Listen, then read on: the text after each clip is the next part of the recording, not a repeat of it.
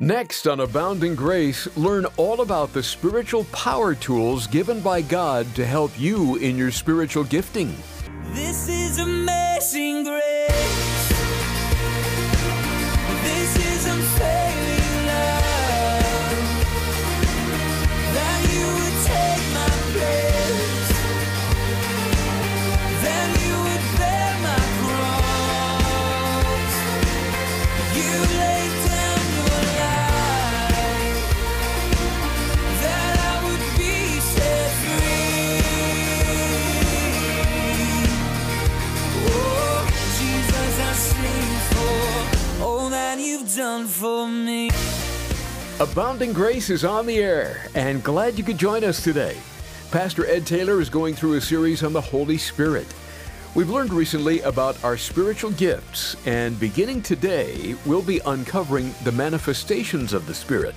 These are helps that come alongside your spiritual gifting. First up is the Word of Wisdom. Here to tell us about it is Ed. I'm sure you've heard the phrase, there are no lone rangers in the church. And just saying that might well up in you this, well, that's just a cliche, Ed. I've heard that before. I understand it. And if we're not careful, we'll just think it is another Christian cliche that really has no bearing to us because none of us really want to be lone rangers. But it's true. There really isn't room for us to be that lone ranger in life. You look at it, you go, well, I'm not. Here I am in church. I'm wanting to connect with others. I'm a part of the family. I'm a part of the extension of the body of Christ. I'm a part of a small group.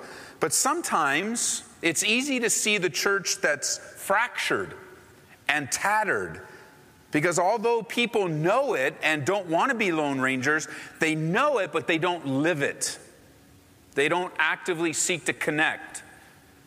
They don't persevere. They don't keep trying. They don't keep moving.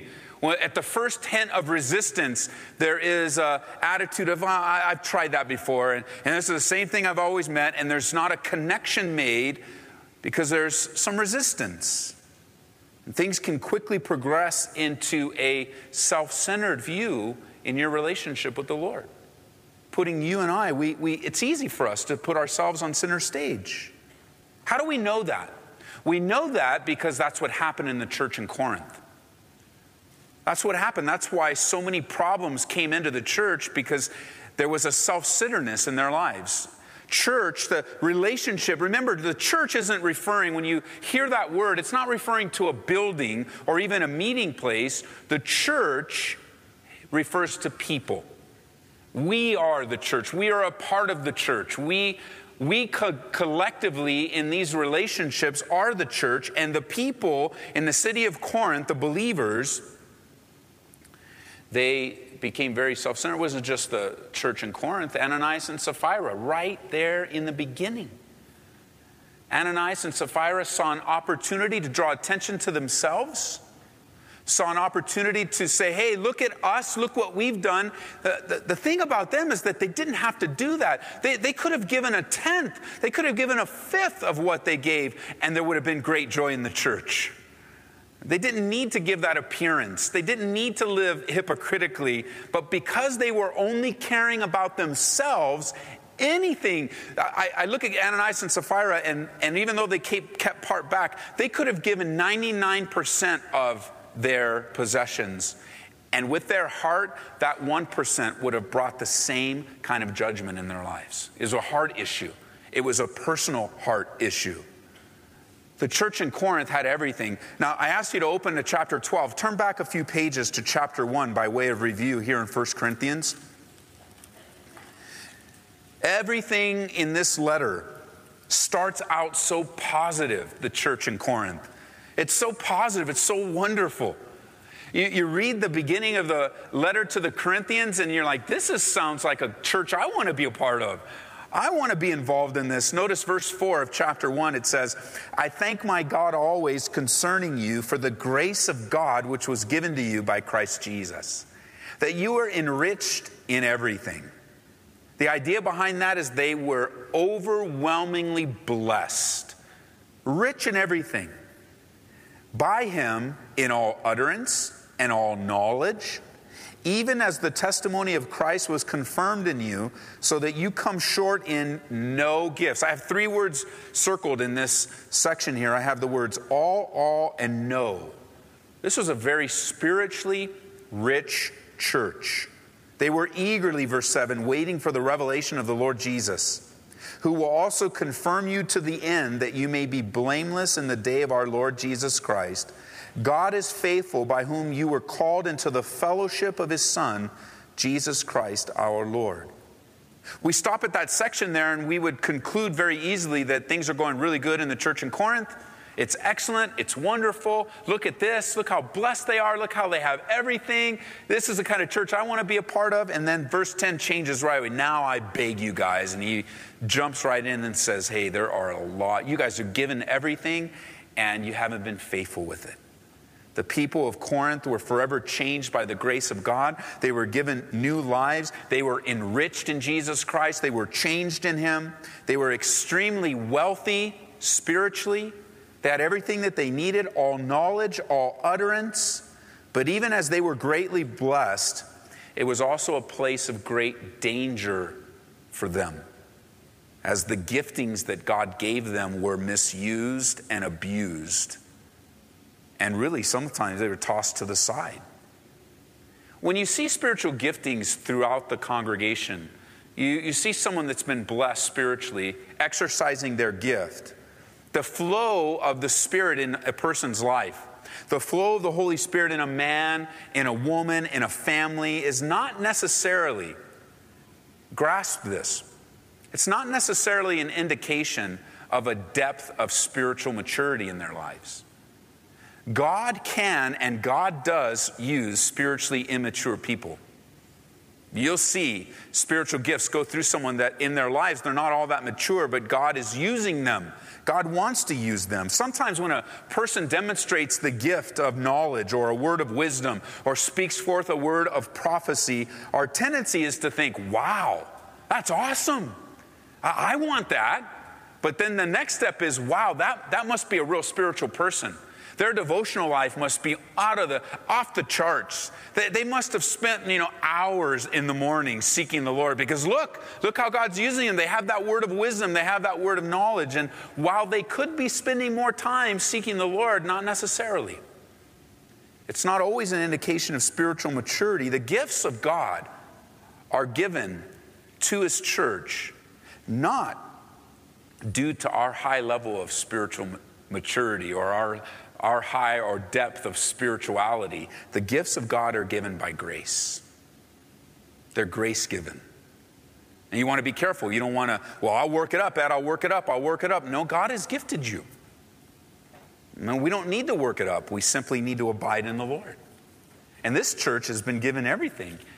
You know what happens is when you work it up and you work it up and you work it up, and the service is all designed to, let's get the Spirit moving, and there is that tendency to give attention to the gifts. Here's the problem. Attention was never meant to be given to the gifts, but to the giver of the gifts. So when attention is taken away from the giver, and the focus is on the person exercising, or the church exercising, or the movement of churches exercising, or a denomination that's known by the gifts. We shouldn't be known by the gifts. We should be known by our relationship to the giver of gifts. And the church in Corinth had gotten off, and it's easy for us to get off as well. They forgot these important principles. There were problems in the church in Corinth, not just church issues. They were deeper than that. They were family things that to be worked out. They were things that Paul began to write and say, this is how your life should look. This is what the church should look like. This is how it works in the church. This is how the Spirit moves in your family. These are how the gifts are to be operating.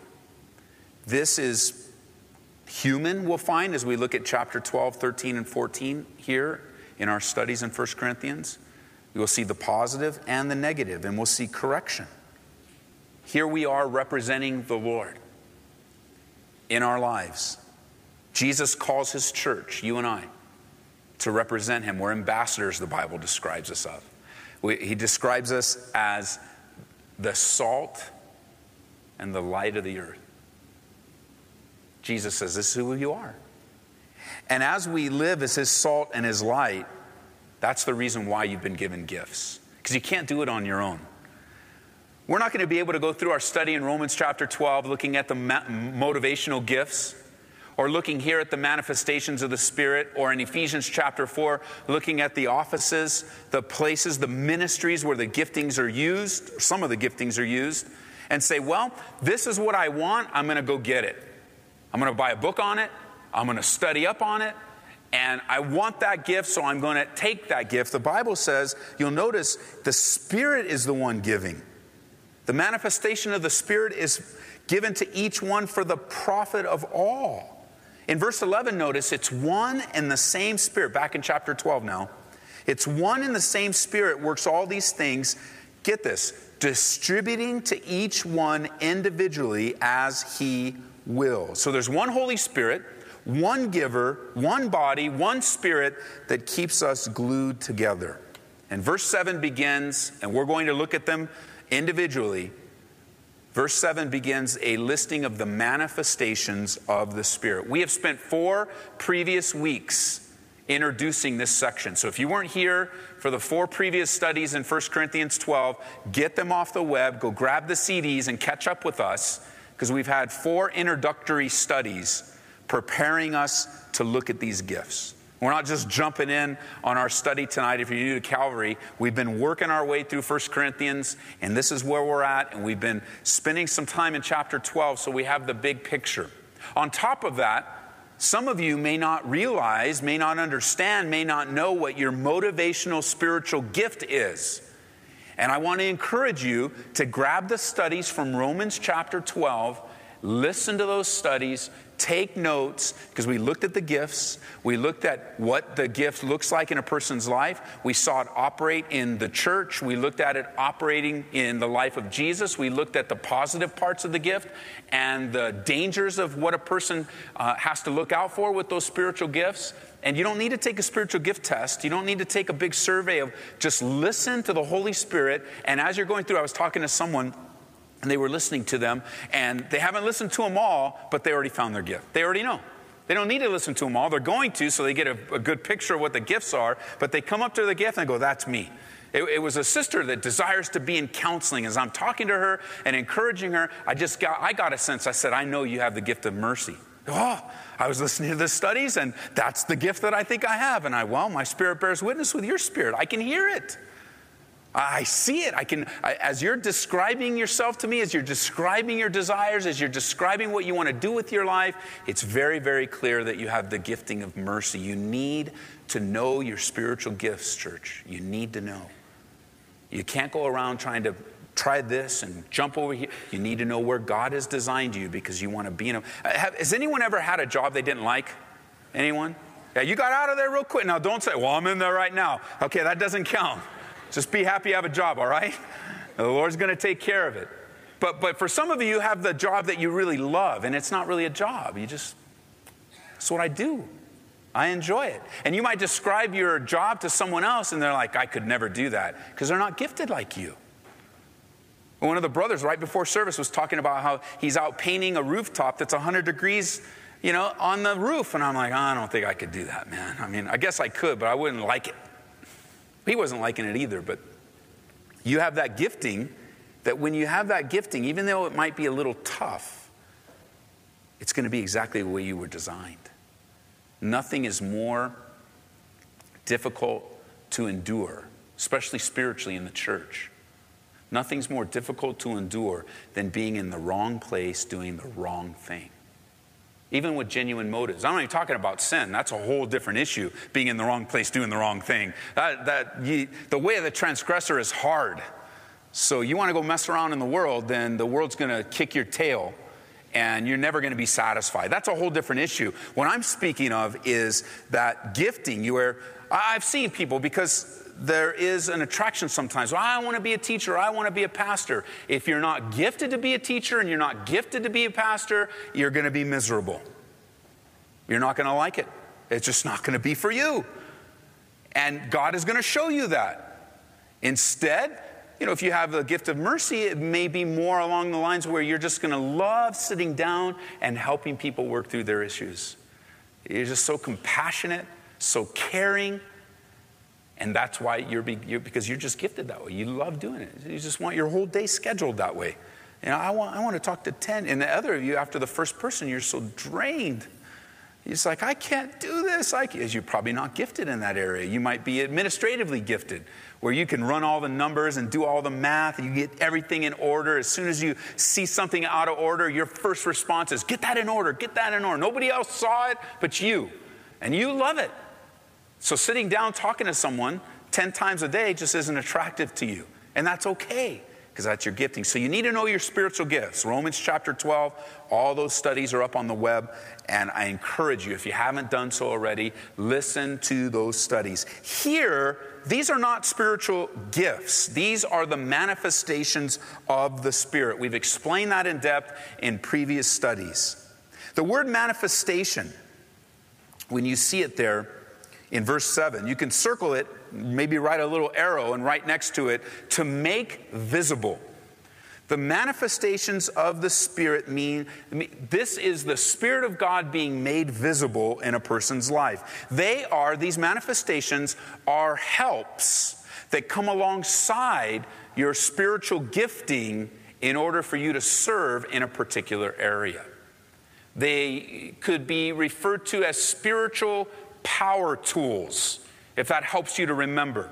To have different tools for different things. You use a screwdriver for screws, not a hammer. You have a specific tool for a specific purpose. And if you try to use that tool for which it wasn't designed, it's probably not going to work that way. It's not going to work too well. So these manifestations, they come alongside of your spiritual giftings. And any one of these 9 can be given to you for a specific season, a specific time, a specific reason. For example, let's use that gifting of mercy.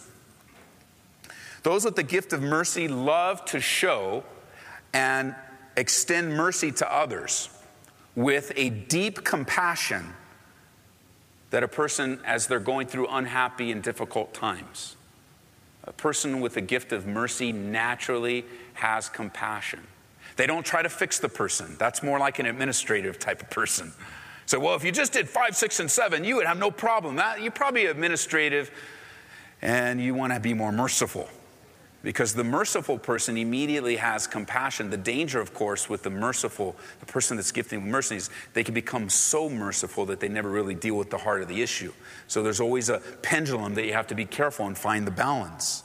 Those with the gift of mercy serve those that are in deep difficulties, and they're able almost immediately to connect with them with empathy and compassion. Those of you that have the gift of mercy, you're used by God to connect, to edify, and to build others up. And often what moves you in the body are not situations, they're people. People move. Human need tends to stir you up really quickly. As you're going through and you're listening to the bulletin, the announcements that are made really touch you when it refers to someone needs help. We need help with someone. We have this situation in a person's life. Are you interested? Boom, you're right there. You're the first one in line because you have the gift of mercy. Those dangers that we've looked at with this gifting, a person that's gifted with mercy has to be careful because they're also, the danger on to the extreme is that they're overly sensitive type of people. You might refer to people with the gift of mercy as emotional. They're really in tune with their emotions, and being in tune with their emotions, they might wear their emotions on their sleeve, where they weren't crying before they started talking to that person, but as they're talking to that person, that guy, they start crying, and then now the person counseling starts crying. It's just a weep fest because there's that connection. That's a gifting that God. So you have to be careful not to be overly sensitive. People with the gift of mercy have to guard against only living by their feelings, because their feelings can betray them. People with the gift of mercy have to be careful not to become overly emotional. And so we looked at that in depth. So how does the Holy Spirit, how does the manifestation of the Spirit help a person that's gifted with mercy? How would one of these manifestations be able to help? Maybe he sends you a word of wisdom in someone's life, as we'll look at a word of wisdom, or a word of knowledge, to help you understand now how to show mercy in a particular situation. It's not one size fits all. That as you're dealing with the person, this is the third person that you've dealt with in this area. Same area. The first two were so similar, it was amazing that God sent them to you so quickly. Now the third one is exhibiting the same kind of signs of the first two, and you're sort of feeling a little confident. I know how to handle this. I just gave this counsel 2 times already, and the Holy Spirit says, no, this is what's going on. And then you're nervous. And you're like, I don't know if I want. And the Holy Spirit says, ask them about this part of their lives. And in your mind, this all happened so quick. And in your mind, you're like, that's too personal. What if it's, but the Spirit is working in your life, and you have, ask him, so where were you last night? And the whole thing changes. Because you didn't have any idea where they were last night. It didn't matter to you. You were about ready to cry with them. But the Spirit said, ask them. And once you ask them where they were last night, everything changed. And now your gift of mercy can be used in such a way to deal with the heart of the issue, because the manifestation of the Spirit, that word of knowledge, that wisdom that God gave you for the moment, was used in a way with your primary gifting to get right to the matter. And God showed you how to show mercy, how to interpret a particular situation. The manifestation comes to you as a help in your gifting, as it comes alongside of you. It's so incredible. This is an incredible. The next few weeks are going to be unbelievable as the Lord begins to open up how he operates in your life, how he uses you, how he wants to use you. It's not just, okay, guys, God wants to use you. This section of Scripture, he's going to show you how. Well, we're just getting started learning about these manifestations of the Spirit here on Abounding Grace with Pastor Ed Taylor. And Ed, the first is the word of wisdom. Can you think of an example in your life or the church where the Lord showed up with a word of wisdom? Larry, this manifestation of the Spirit happens more often than people realize. And the word of wisdom, where God will give insight and understanding about a particular situation, happens all the time. I was thinking not too long ago, I was speaking with somebody, and as they were talking and sharing with me some of the difficulties in their life, the Lord just really impressed upon me the answer to a difficult situation in their life. And so all that was needed was for me to have the faith to share with them what God had impressed in my mind, and then take them over to a scripture and to show them that this is the truth of God's word that is going to bear wisdom on the situation that they were struggling with. And it happens over and over and over again. If we're just open to the Spirit and acknowledge the impressions and the leading of the Spirit in our lives, we'll be living out in the wisdom of God so much more. Not our own wisdom, not our own understanding. Thanks for that, Ed. And listening friend, you can access these messages online at calvaryaurora.org. This comes in handy if you should join us late or miss a study in the series. You can also call and request a CD copy for $2 at 877-30-GRACE. That's 877-304-7223. Another way to listen to Ed's teachings is through our mobile apps. Both the Calvary Aurora and Grace FM Colorado apps are great ways to take in a steady diet of God's Word wherever you go. Search for Calvary Aurora. We picked out a wonderful book this month we think you'll get a lot out of. It's called The Prisoner in the Third Cell by Gene Edwards. John the Baptist was imprisoned by Herod, and no doubt he struggled to understand a Lord who didn't meet his expectations. This dramatic account will offer insight into the ways of God, and we'll send it your way for a gift of $25 or more to Abounding Grace today. And thank you for your support as it allows us to bring the teaching of God's Word to stations like this every day. We can't do it alone. Call toll-free at 877-30-GRACE or make a secure donation online at calvaryaurora.org. If you'd rather write, our address is Abounding Grace, Post Office Box 460598, Aurora, Colorado 80046. We'll return to the subject of the Holy Spirit next time on Abounding Grace with Pastor Ed Taylor. We'll see you then. This is amazing grace. This is unfailing love. That you would take my place. That you would bear my cross. You laid down your life. That I would be set free. Oh, Jesus, I sing for all that you've done for me. Abounding Grace is brought to you by Calvary Chapel, Aurora, Colorado.